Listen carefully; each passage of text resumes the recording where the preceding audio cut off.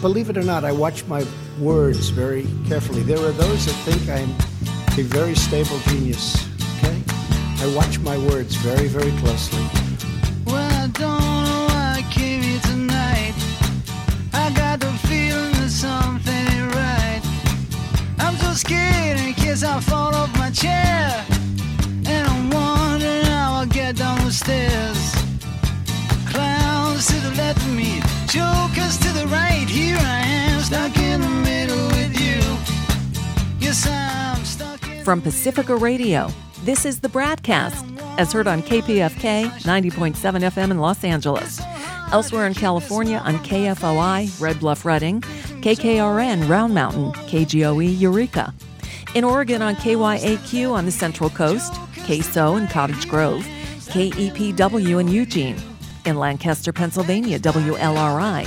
Maui, Hawaii, KAKU. Columbus, Ohio, WGRN. Palinville, New York, WLPP. Grand Rapids, Michigan, WPRR. New Orleans, Louisiana, WHIV.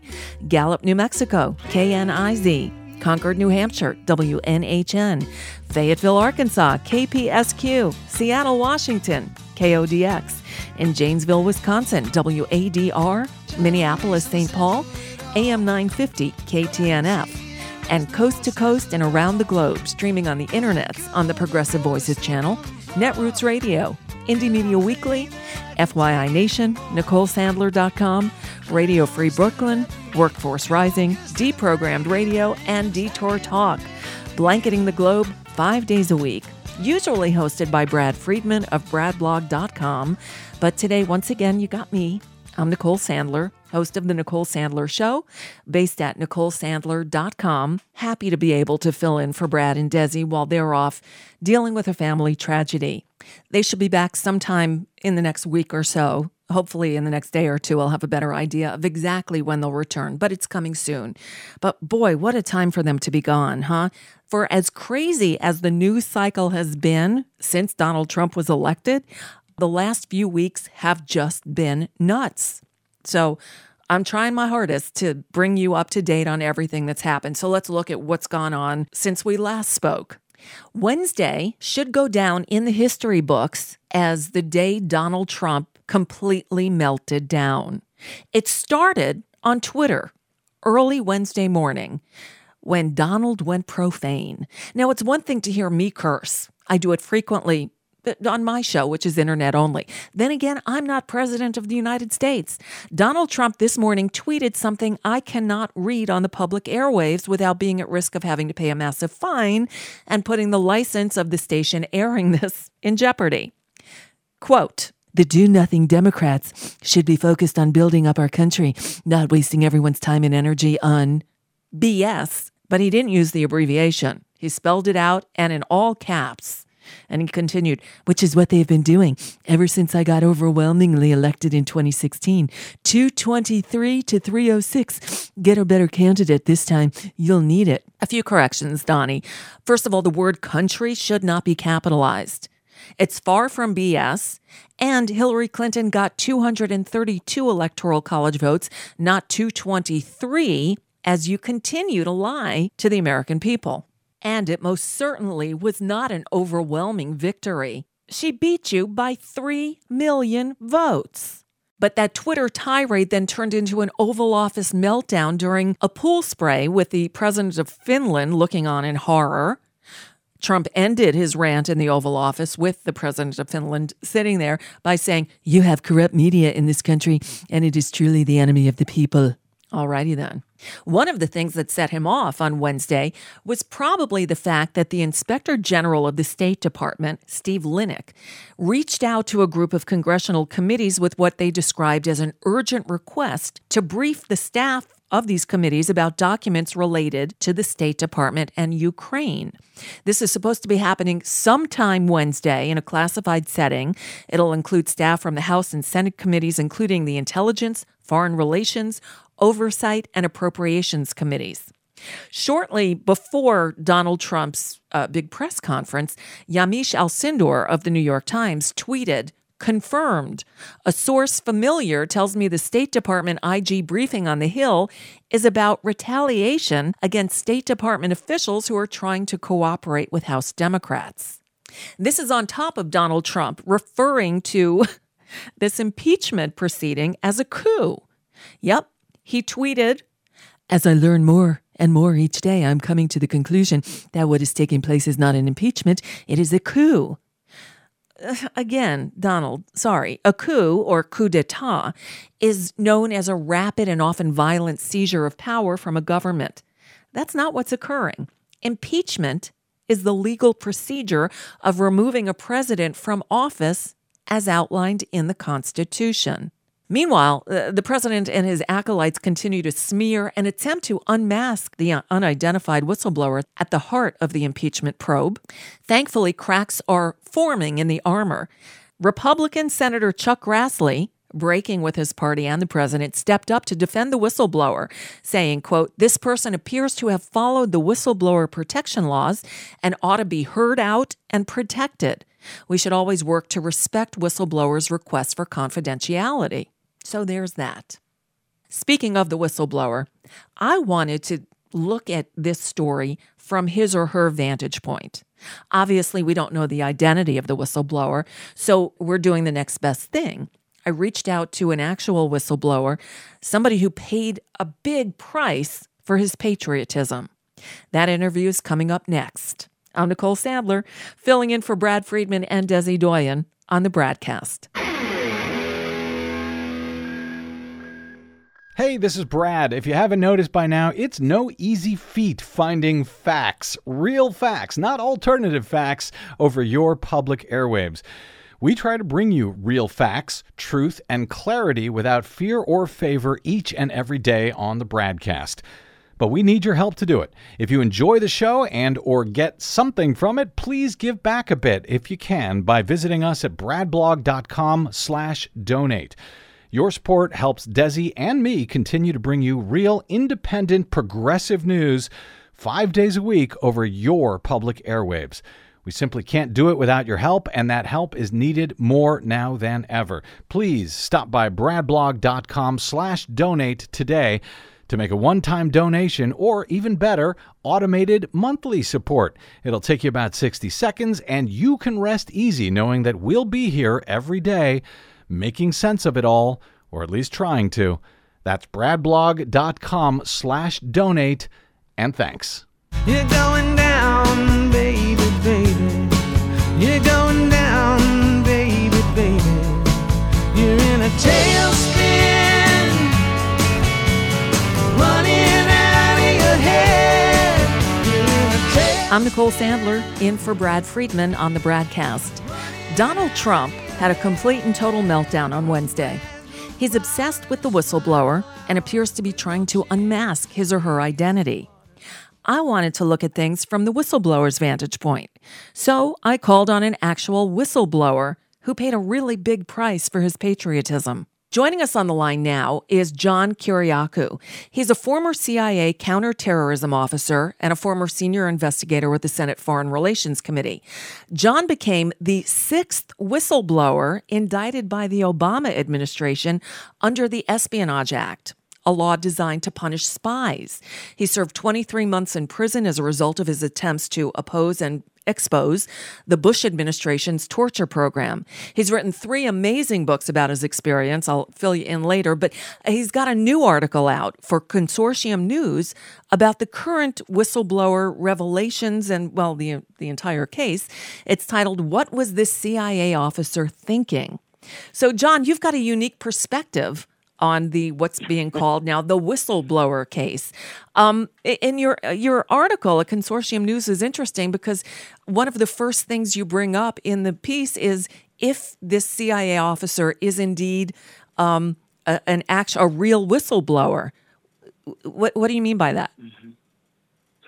Well, there are a couple of things about the whistleblower's report that bother me. Mm-hmm. One is it doesn't read like a whistleblower report. It reads like something that was written by committee. And I know how the CIA works. I spent 15 years at the CIA. What they do is they put everything, literally everything, through the chain of command. So where a whistleblower should write a report and send it to the Inspector General, it appears to me that what this whistleblower did is he wrote his report, put it through his chain of command, and then the chain of command took over. And they sent it through their chains of command, and they sent it to the attorneys, and they sent it to the CIA leadership. So in the end, it looks like it was written by 20 different people, most of whom were attorneys. And I'm not sure that it conveys really the information or exactly the information that the whistleblower wanted to have conveyed. Wow. Because as a layman, as a layperson, I read it and thought, wow, this is pretty damning stuff. So you're suggesting that it could perhaps be that the whistleblower, I'm doing air quotes for those who can't see, Yep. is perhaps a CIA plant whose task it is to take down the president. And I guess that's possible, yes? I struggle with this kind of thing, but the easy answer to your question is yes, it's possible. And I've seen CIA perfidy firsthand. I see how they plot against people, even presidents. Historically, they did it against Jimmy Carter. They did it against Bill Clinton. Now they're doing it against Donald Trump. And I've made another point repeatedly, and I want to say it again, and forgive me if I sound like a broken record. But the CIA is led by a cadre of people called the Senior Intelligence Service, SIS officers. Mm-hmm. And those officers have been there for 20 and 30 and 35 years. Many of them came of age. I would say at this point, a majority of them came of age during the Obama administration. And they know that presidents come and go, and they're going to be there forever. You can call it the deep state. You can call it the federal bureaucracy. You can call it the government. You can call it whatever you want. The truth of the matter is that these unelected people run the intelligence community, and they don't care what the president wants. Okay. Well, and let me play devil's advocate for a moment. As someone, a citizen of the United States who's been mortified by this president, who sees the upending of not only norms, but laws and common decency, human compassion. I mean, everything about him not only disgusts me, but also terrifies me. I was of the mind that I was hoping there was somebody in the White House who would blow the whistle on this guy. Is it possible that this unnamed whistleblower was just acting out of, a conscience? Patriotism. Yes. Sure. And you get no argument from me on your points. I agree with you completely in that respect. And we want whistleblowers to act out of conscience and out of patriotism. But I fear that what happened is this whistleblower who meant well, most likely meant well, I think that his complaint and the whole process has been taken over by the CIA leadership. And that's what frightens me. Wow. Now, what do you think? We're recording this early on Wednesday morning, October 10th. At some point today, the intelligence community's Inspector General will be briefing members of the House of Representatives on what they're saying is an urgent matter relating to this Ukraine situation. Do you have any idea what this could be about? I don't, but if you look at the whistleblower protection law, and specifically the intelligence community whistleblower protection law, it defines whistleblowing as bringing to light any evidence of waste, fraud, abuse, illegality, or threats to the public health or public safety. So if the IC Inspector General says he has urgent information that he needs to convey to Congress, it has to be related to illegality or fraud or some such thing, because the law compels him to report that to Congress. So my best guess is that's what it is. It's at least something that the Inspector General believes to be a crime. Right. Now, this is the same Inspector General, I believe, who was given this whistleblower report, such as it is, by the whistleblower, who then found it to be credible and urgent in nature, turned it over to the acting DNI, who by law was supposed to turn it over to Congress. Instead, Correct. The acting DNI gave it to the White House, who was the subject of the report. This is absolutely scandalous. Yes. Just scandalous. The law is very, very clear, Nicole. The information has to go to the oversight committees. And just because you don't like the chairman of the oversight committee, or you don't like the party that happens to be in control of that House of Congress, doesn't mean that you could just pretend that the law doesn't exist and not turn the information over. This is how the system breaks down. This is exactly why we have a law, so that there is a way to convey this information to the oversight committees. I complain frequently in radio and television interviews that we generally don't have oversight committees. We have cheerleading committees. Mm-hmm. We have committees that happily endorsed and financed the torture program, the illegal rendition program, the secret prisons program. We have an oversight committee, at least on the Senate side, that did nothing when the CIA broke into its computer system and hacked its computers during the writing of the torture report. So it just seems to me that they've been powerless, or they've chosen to be powerless until now. And now the CIA doesn't really like this. Mm-hmm. And so the Inspector General, at least the DNI Inspector General, decided, well, I don't like that oversight committee on the House side. I'm just not going to pass the information. That's a criminal violation. Right.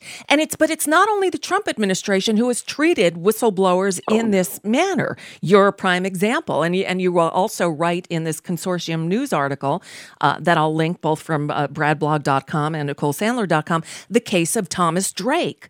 You want to tell us a little bit about what happened to Thomas Drake when he tried to blow the whistle on warrantless wiretapping? You bet. Tom Drake was a senior intelligence officer at NSA. One of the most highly respected officers in NSA, and frankly, one of the country's leading thinkers on the issue of internet privacy. Tom was in a senior position on September 11th, and within days of the September 11th attacks, he saw that without any congressional approval, without any legal authority, NSA began its warrantless wiretapping program on American citizens.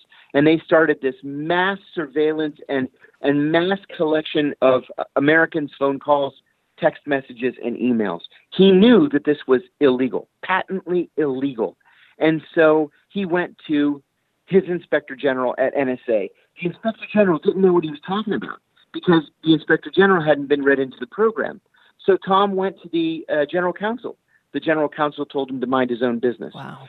Just as he was taught to do, he went through the chain of command and he went to the Pentagon Inspector General. The Pentagon IG actually destroyed the evidence that Tom had brought out with him, and the Inspector General is now under criminal investigation at DOD. So when he didn't get any satisfaction there, he went to the House Oversight Committee, the House Permanent Select Committee on Intelligence. And for his trouble, he got 10 felony indictments, including 5 counts of espionage.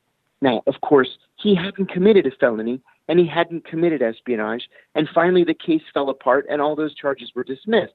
But not until he went bankrupt, not until he lost his security clearance and his job, not until his wife left him. Oh, my God. She was also an NSA senior officer. He literally lost everything. So here we are all these years later, and one of the country's leading thinkers on internet privacy issues works at the Apple Store in Bethesda, Maryland. That's what happens to whistleblowers. Oh, my goodness. Now, you write that in your own case, you blew the whistle on the CIA's torture program, and you couldn't go through the chain of command because the chain of command is who created the torture program. Right. That's the irony. So I couldn't go through my chain of command. I worked in the CIA's Counterterrorism Center. And it was in the Counterterrorism Center that my leadership conceived of and implemented the torture program. I couldn't go to the Inspector General or the General Counsel because they had worked with the DOJ Inspector General and General Counsel to stand on their heads and legally formalize the torture program. If you remember the Bybee memos, and so I couldn't go to the oversight committees because they were the ones that approved and financed the torture program. So I elected to go to the media. It was a risk, and it was a risk that resulted in 23 months in a federal prison. But sometimes the only place to go is to the media. When the government is corrupt, you have to go where the information will be disseminated. Right. And look, I know a lot of our listeners look back on the Obama years as saying, it was normal times. And compared to what we're living through now, perhaps it was.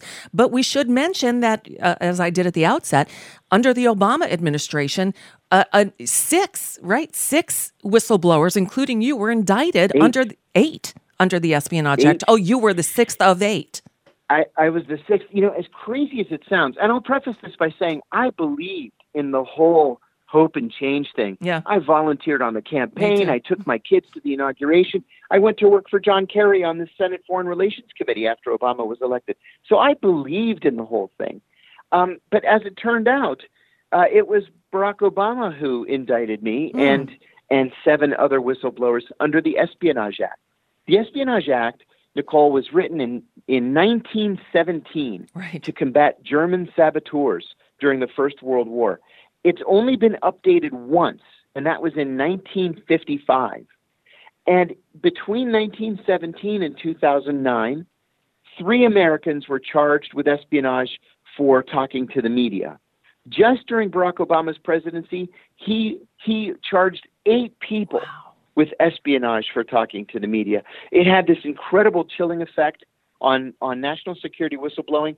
And one New York Times reporter wrote on the day that I left for prison that on the day of my arrest, every single one of the New York Times national security sources went silent.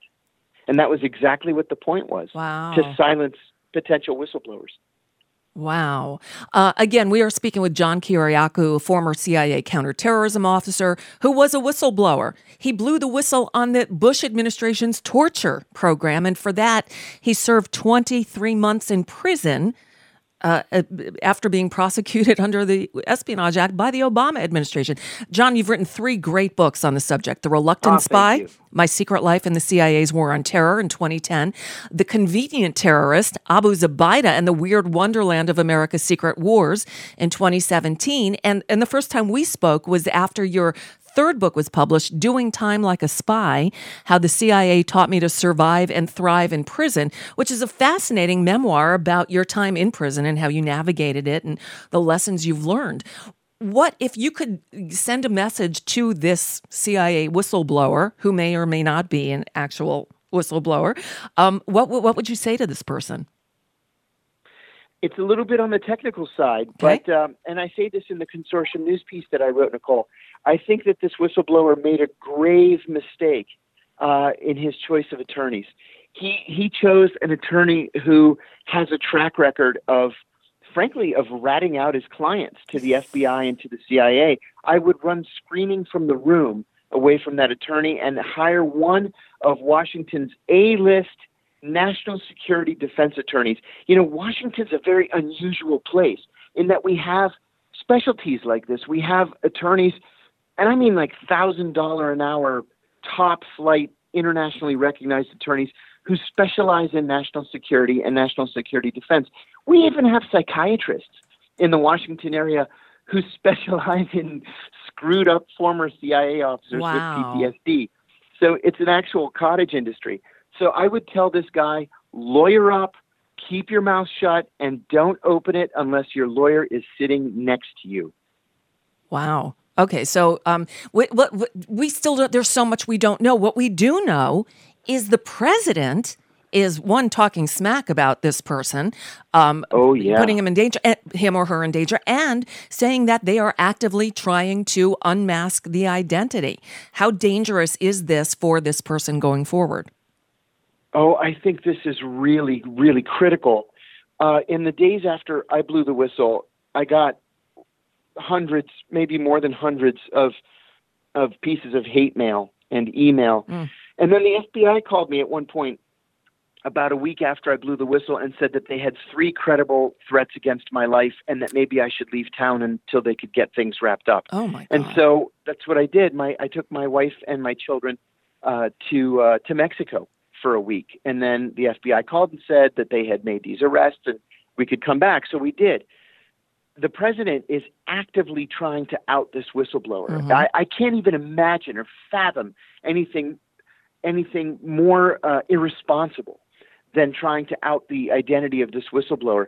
If he's successful, I would say, and I don't think I'm overstating this, I would say that the whistleblower's life would be in danger. Yeah. And he would have to be protected. This is incredibly irresponsible. Wow. I hope people understand the severity of this and whether or not, look, maybe I'm naive. I believe what I read. I think this person had a attack of conscience and said, I can't let this go. But even if it was a concerted effort to expose this guy for all of his wrongdoing, I say good on him, and we need to do everything possible to protect this person. There are whistleblower laws on the books, but obviously they're not effective. They're not effective. And this is not a partisan issue. No. You know, the biggest champion of whistleblowers in Congress is Senator Chuck Grassley, a Republican of Iowa. And then on the House side, there are a couple of Democrats who have been friendly to the notion of whistleblowers. This is not partisan in any way. I think that the problem is, and I'll give you an example. When I got out of prison, I was hired by the Greek government to help them write a new whistleblower protection law. And so I went to Greece. My Greek is excellent. And I went to meet with the Minister of Justice. And so we're sitting there in this meeting, and I'm explaining what a draft law might look like. There's no Greek word for whistleblower. And so I kept saying the word in English. And finally he says to me, what exactly does this word mean, whistleblower? Mm-hmm. And so I explained it, and he said, oh, you mean like a rat or a snitch? Oh. And I said, no, not at all like a rat or a snitch. And I explained to him why whistleblowers were so important. And so we ended up coming up with our own word, which translates as sentinel of the public trust. Yeah. And that's really what this is. And that's something that our political figures don't understand. They're still in that mindset of rat or snitch, and that's just wrong. I like that. Sentinel of the public trust. We need more of them. More of you. We do indeed. John Kiriakou, in addition to your books telling all about your experience, you also host a radio show yourself. Tell us where we can hear it and when. I do. It's called Loud and Clear, and it's in the Washington, D.C. area, but it's also on all of the various podcast platforms, iHeartRadio, iTunes, Spreaker, and Spotify. Every day, it's 2 hours, loud and clear. Awesome. John Kiriakou, thank you so much for spending some time with us this morning and for being so open and accessible about your experience. People need to understand the risks that this person... Just one last thing before I let you go. You say that regardless of the outcome, this person's future is over. As a CIA officer, what is the attitude towards whistleblowers inside the CIA? Oh, it's actively hostile. And I say in this article that the conventional wisdom inside the CIA is going to be, you ratted out the president of the United States, what's to keep you from ratting out me? Wow. Or ratting out the director? I think that although this person clearly did the right thing, I think that his career is essentially over. Well, sometimes you make sacrifices for the greater good. I guess we'll see what happens. But, oh, boy, I know there is a GoFundMe account set up to help this whistleblower.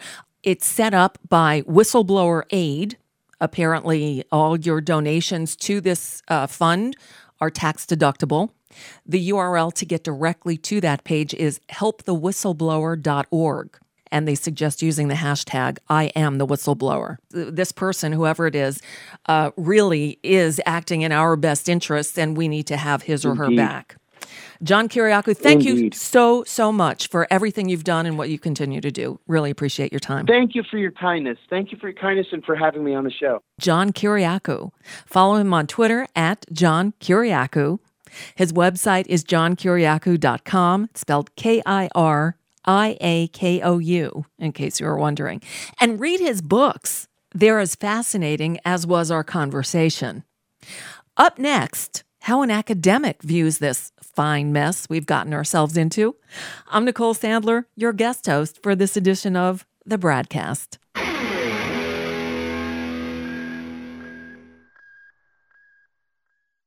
5 major corporations now own over 80% of all media in the United States, but they don't control us. The BradCast and the Green News Report are 100% independent, 100% listener-supported. But we can't do it alone. We need you. Your support helps us bring real facts to listeners at independent stations across the country. You can make a real difference by supporting independent media. This country ain't going to save itself, but we can all do it together. Join us at bradblog.com/donate. That's bradblog.com/donate.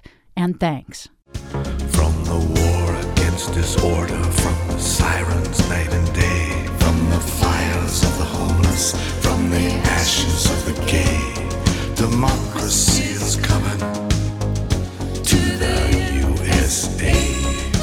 Welcome back to the BradCast. I'm Nicole Sandler. So we've covered the news. We spoke with a whistleblower.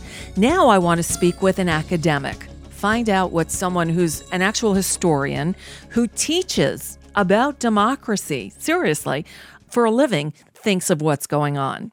And luckily, I know one of them. Harvey J. Kaye is a professor of democracy and justice studies at the University of Wisconsin at Green Bay. He's the author of a number of books, including Thomas Paine and the Promise of America and The Fight for the Four Freedoms, with a new one set for release on October 25th called Take Hold of Our History, Make America Radical Again, available for pre-order now on Amazon. We'll discuss the book on another interview as we get closer to a release date in a couple of weeks. But very quickly, Harvey, first of all, welcome to the show, and tell us about the book as a way to maybe entice someone to order it early. Okay. Well, that's great because it just finally got posted on the sort of traditional, usual book websites. So this is actually a collection of my recent speeches and essays. All of them really focusing on the imperative that we really ought to take hold of our history in this sense. I don't mean just learn from history, as most historians would argue. I'm saying that we have a radical tradition in America, not only a radical tradition of well-known radicals, Thomas Paine and Elizabeth Cady Stanton, and we could bring it all the way up to Martin Luther King and so on. But I'm saying that there's actually a radical imperative in American life, and in fact, the radical tradition is a reflection of that. But also, it's a book, and if people pick it up, and I hope they do, which actually lays claim to those things that too often conservatives themselves and reactionaries have sought to hijack from us, from the Revolution to the Civil War to the 1930s and the 1940s. In other words, I want people to lay claim even to the likes of George Washington. But in the book, I make it clear that I'm not oblivious to his sins, okay? Similarly, Abraham Lincoln, Franklin Roosevelt. My point is that the right may hijack history, and I'll finish on this, but too often we have turned our backs on history because we know the tragedy and the exploitation and the oppression. But by turning our back on history, we actually end up failing to remember the radicalism that we carry with us still. Okay, well, that's enticing. Again, it is available for pre-order. Take Hold of Our History, Make America Radical Again. I just got my advance copy in the mail. Thank you very much. So I will read it, and then we'll reconvene before publication date, official publication date, and talk about it. If people do pick it up and read the acknowledgments, they will see my appreciation for you. Aw, thank you. Well, Harvey, you've been ensconced in pre-release book stuff, so much so that when I invited you on the air last week to discuss the rapidly changing news about Trump and the Ukraine call and impeachment, you had to take a pass. But you quickly realized that you needed to get up to speed for your classes, right? So you have it all figured out now? Well, I threw myself into the BBC, the New York Times, left websites. I mean, most of them had pretty much the same thing to say, but I did discover things along the way that kind of surprised me, and I'll try to drop them or sprinkle our conversation with them. Okay. And the other thing is, just so everyone understands, I just started the new semester, and there is the new book coming out, and this is the time of the Jewish holidays, and I have family coming to visit. And last but not least, next Wednesday I turn 70. Okay? Oh, wow. Well, happy birthday. So next month I turn 60. It's amazing how time does that to us, isn't it? Not alone in getting a little bit older. Yep. So you've been busy, and, sometimes history happens at the most inconvenient times. Oh, yes. So now you had to take a step back. You've got a new semester starting. You've got curious students. And after all, you have my favorite title of all time, Professor of Democracy and Justice Studies. So, do we have a democracy anymore? And is justice possible in this country anymore? Great question. And I'll start off by telling you something that a second grade teacher, a fifth grade teacher told me some years ago. Mm-hmm. One of my daughters was at that point in fifth grade, and the teacher invited me to come and speak. I apologize. It might have been sixth or seventh, but you got the idea. Got it. And I gave this talk on what do I do? Basically, it was what do I do? It was like parents coming in and saying. Right. And I talked about the fact that my concern for almost all of my career, whether it had to do with Latin America or Britain or the United States, and for the last almost 30 years, it's really been the United States. I said, my concern is democracy. And I study it, I write about it, I make arguments about it, and so on. And I think I was explaining to them by way of dates, 1776, 1830, 1840. I laid out a whole series of dates to explain to them that we've not always been the democracy that we claim to be. And then at the end, the teacher raised her hand. I think I'm shortening this story. Yeah. She said, well, I don't think the United States is a democracy yet. Mm-hmm. This was amazing when she said, it was a social studies teacher. Wow. And I said, you know what? You're right. That's a good point, and it's a reflection of this. For a start, we can't say that before Trump we were truly the democracy we claim to be. We know how for so many decades the rights of workers and women and people of color have been under siege, even though we thought we had achieved so much during the 1960s.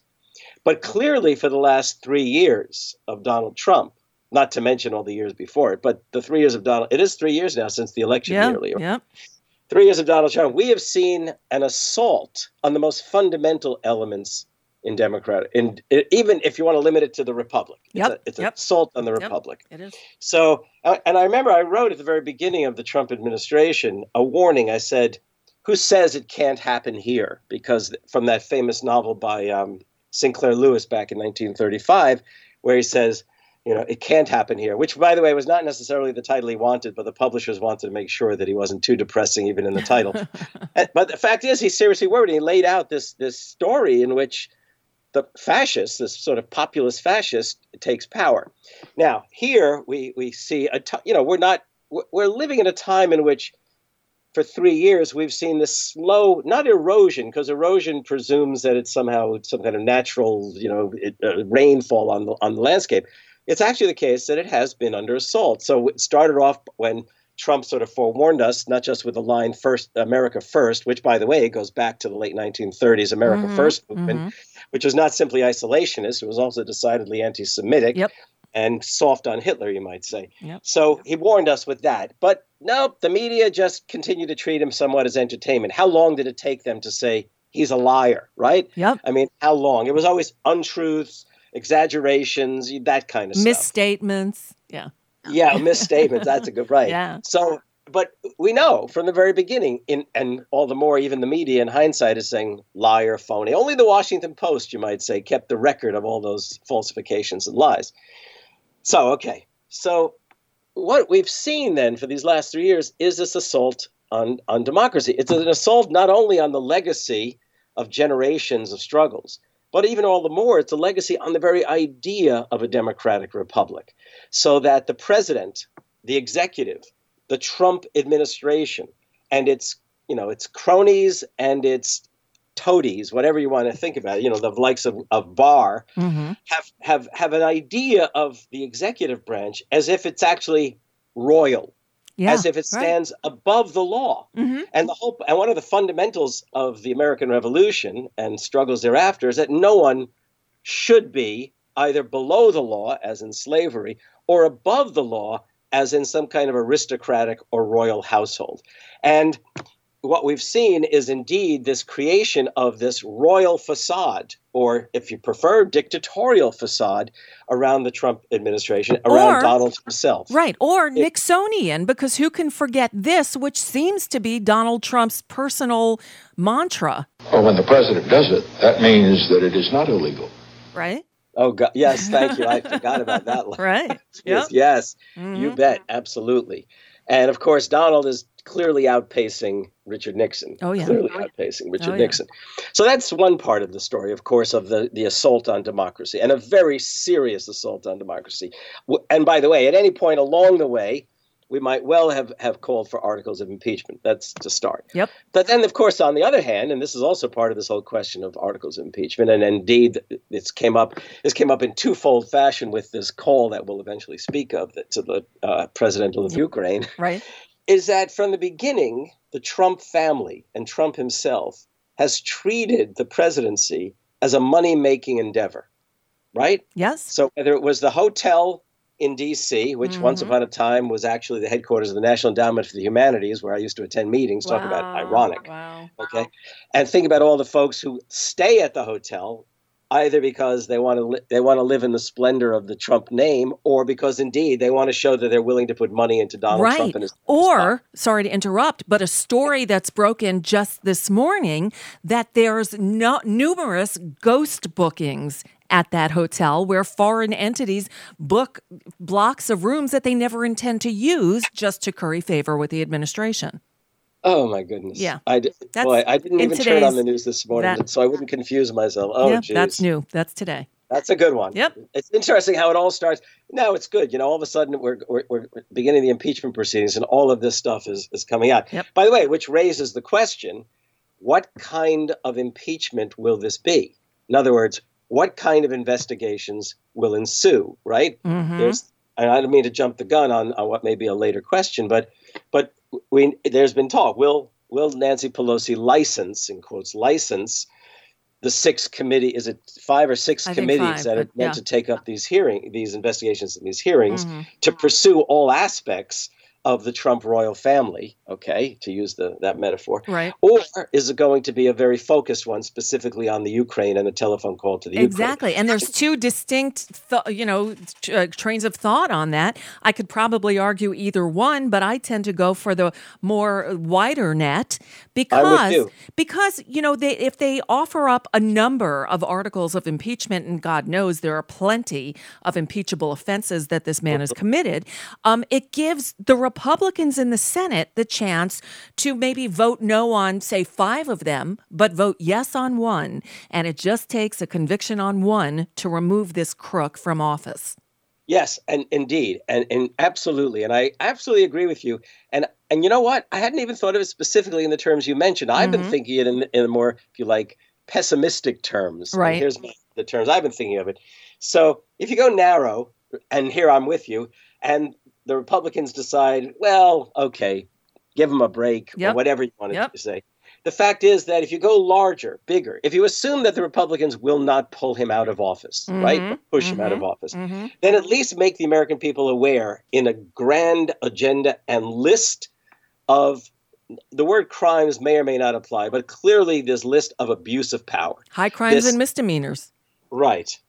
Because it's not...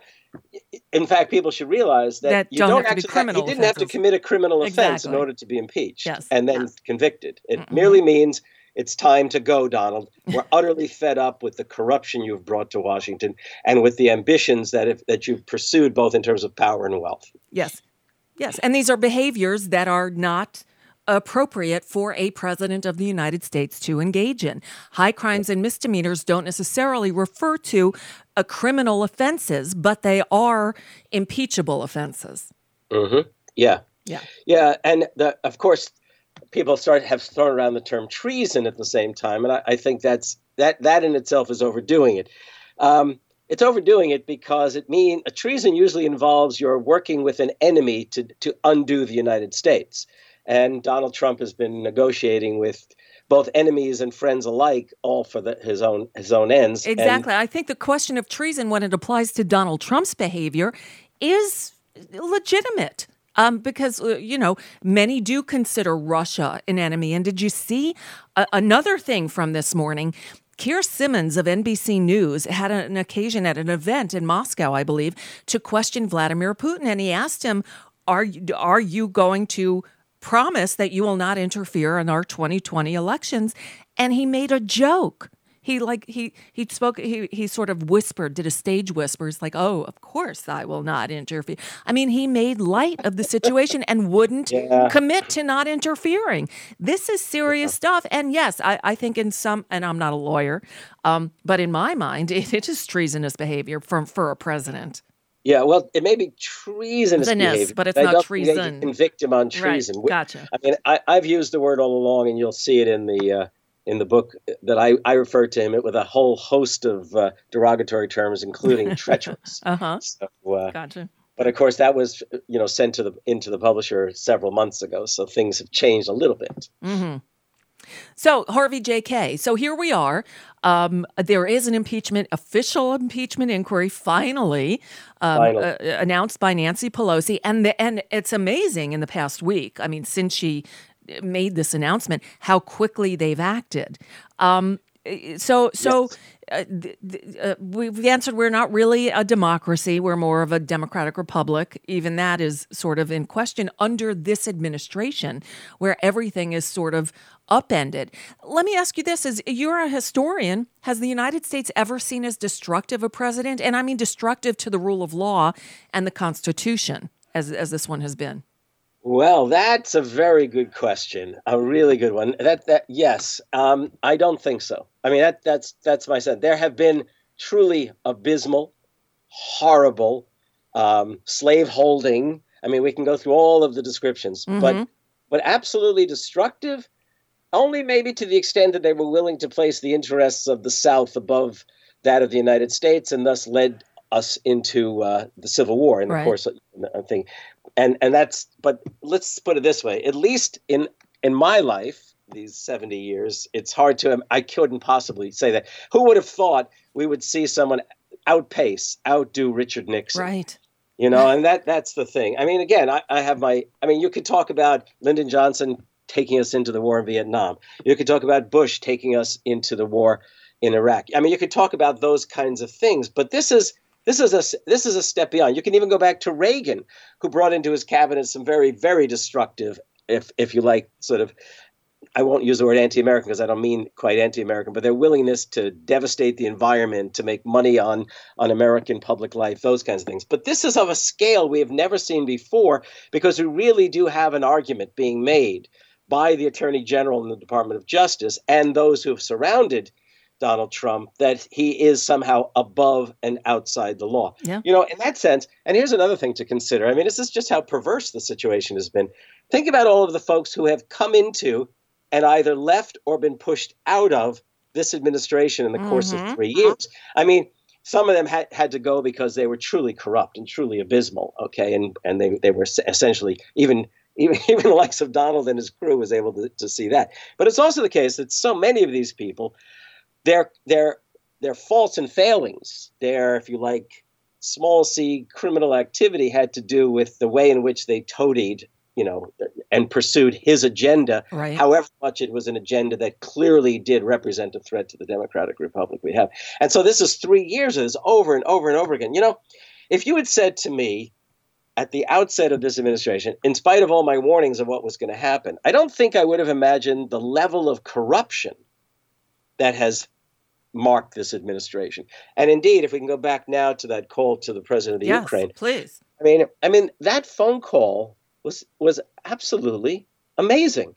To think that he was you'd have to be an idiot, and many people are around Washington probably, but you'd have to be an idiot not to see the degree to which he was looking to basically say, you need this military aid to hold off the Russians, who, by the way, I happen to be friendly with.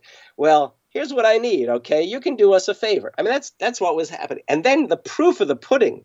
I mean, even if that was a slip of the tongue by truly an idiot, it is the case that what do? The White House decided, well, they better sequester. Is that the good way of putting it? Sequester this conversation, as they've done with other conversations, in a special higher security electronic system.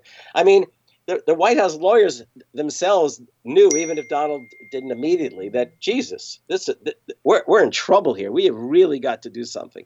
And everyone misses the fact that memorandum or note that came from the Inspector General of the intelligence community actually notes the fact that the complainant says that these were that the White House lawyers seem to have been fully aware of or at least White House staff was fully aware of just how dangerous this kind of stuff was.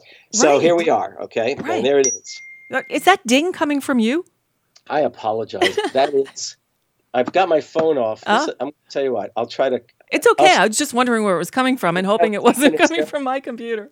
There are people around, there are grad students that I've sort of mentored from a distance up in Canada and other places, and who I really do appreciate. And little do they realize that you and I are having this conversation. And they're dinging. Okay, gotcha. Yeah, and I don't know if you heard, but by the way, there was something I did want to note about Nancy Pelosi's finally coming to the conclusion it was time to truly launch impeachment inquiries, right? What's interesting, look, Nancy Pelosi is a narrowly understood, she's a liberal, okay? How's that? She's a liberal. Okay. To call her a progressive, on certain issues, but we don't want to give her too much credit for her progressivism, I would say. But what's interesting is back in 2008, when it was 2006, when the Democrats retook Congress under the Bush administration, some journalist shouted to her, "What are you going to do now that you've got, command of Congress?" And she said, listen to my answer, something like that. She said, FDR, Franklin Delano Roosevelt. In other words, she implied there was going to be this really great, sort of transformative agenda that she was going to propose. Well, obviously that didn't happen. Okay, it just didn't happen. What I thought even more fascinating is the fact that this time, who does she quote in her announcement, her statement to the press? Thomas Paine. The American radical, the American revolutionary. And I mean, everyone was sending me emails. Did you hear? She quoted Thomas Paine. And I said, it's great. If only she could get the spirit of Thomas Paine and the spirit of Franklin Roosevelt right, something like that. Yeah, well, true. True. A moment ago, Harvey, JK, you were talking about the levels of corruption in this administration and how many people have passed through, right? And I think back to when he named Rex Tillerson, the head of ExxonMobil, as Secretary of State. And all of us collectively thought, oh my God, could it be any worse?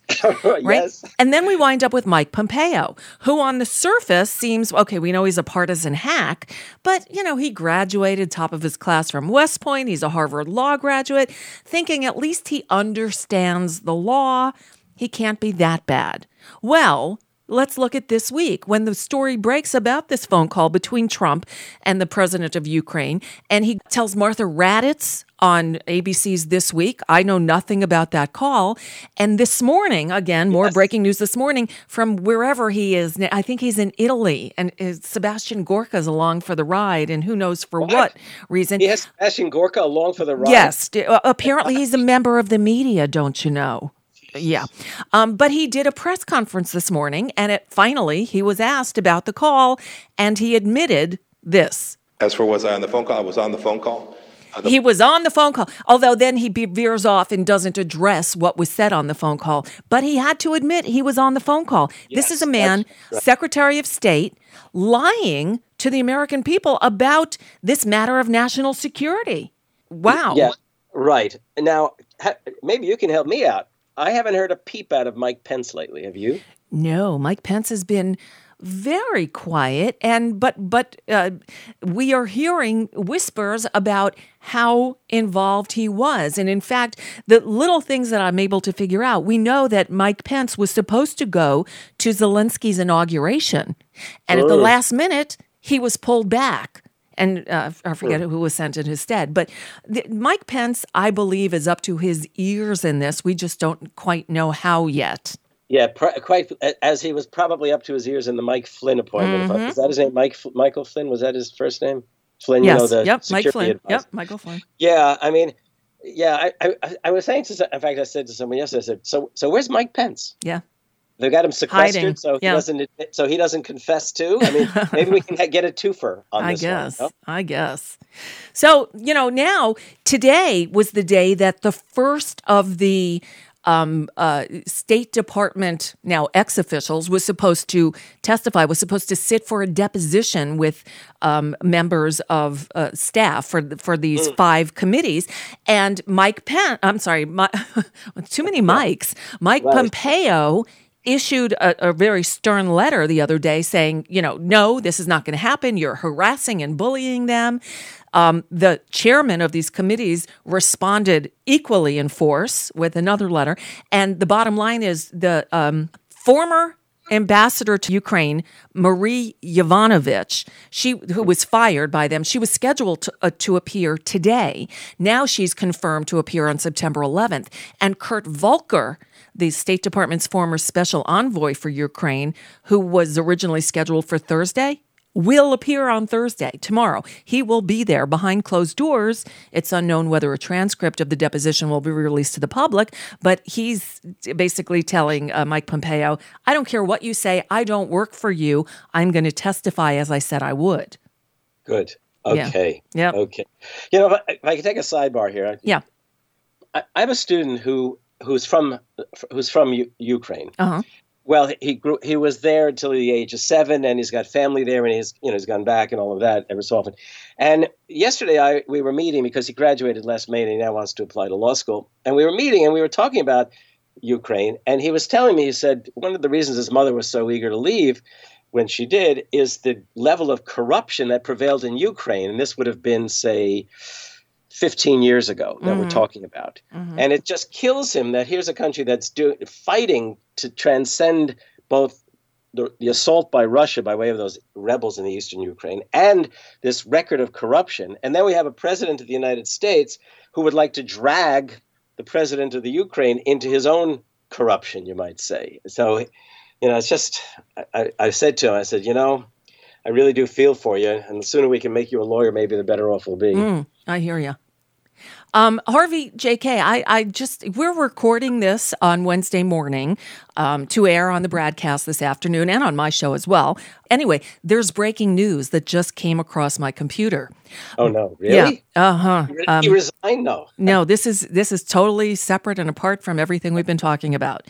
Bernie Sanders experienced chest discomfort during a campaign event on Tuesday and had 2 stents inserted to address a blockage in an artery. Oh, no. Yeah, Senator Sanders is conversing and in good spirits. He will be resting up over the next few days, according to one of his senior advisors. We are canceling his events and appearances until further notice and will continue to provide appropriate updates. By way of caution to people getting all bent out of shape about this, he had 2 stents inserted. I think this is similar to what Mick Jagger had done before they came back and did this last tour. So, but, it's not good news to hear on a day like today. No, not at all, because as we'll talk maybe in a couple of weeks or whatever, America, I know it's going to sound very cliche or whatever, but Bernie is our greatest hope. And I want to finish on this note. Okay. I don't even think the Bernie PR people quite grasped this. The beauty of Bernie Sanders' campaign is not that he'll fight for us, which is what they're saying. Hillary Clinton said she'd fight for us, too, and there was little chance of that happening. The fact is that what makes Bernie unique is that he encourages the fight in us. Mm-hmm. Yeah, he does. I had to say that, okay? Yep. Look, I remain a huge Bernie Sanders supporter. I worry what his opponents will do with this news today. Right. I too. Harvey JK. Find him on Twitter at Harvey JK and look out for his new book. It's called Take Hold of Our History, Make America Radical Again. It's officially released on October 25th. It's available now, certainly at Amazon, to pre-order. I can't wait to read it, and we will reconvene again in a couple of weeks, Harvey, to go talk in specifics about the book. Thank you. I'm already looking forward to our next conversation. Thank you very much. Me too. As always. Thank you, Harvey. Okey-doke. That is Professor Harvey J.K. Find him on Twitter at Harvey J.K. K-A-Y-E is how you spell K. J is the initial. And you know Harvey, right? And with that, we come to the end of another edition of the BradCast. Thank you for bearing with me during this time. I hope you went to bradblog.com and read Brad's beautiful, heartfelt eulogy for his father. Now that Rosh Hashanah is over, the family is sitting Shiva for a couple of days. Brad and Desi should be back sometime next week. Hopefully I'll hear from them in the next day or two, and we'll have more of a definitive timetable for their return. But just know they are coming back. I promise you. In the meantime, thank you for being patient with me and holding down the fort here at the BradCast. Until tomorrow, I'm Nicole Sandler, filling in for Brad Friedman, signing off as Brad always does. Good luck, world.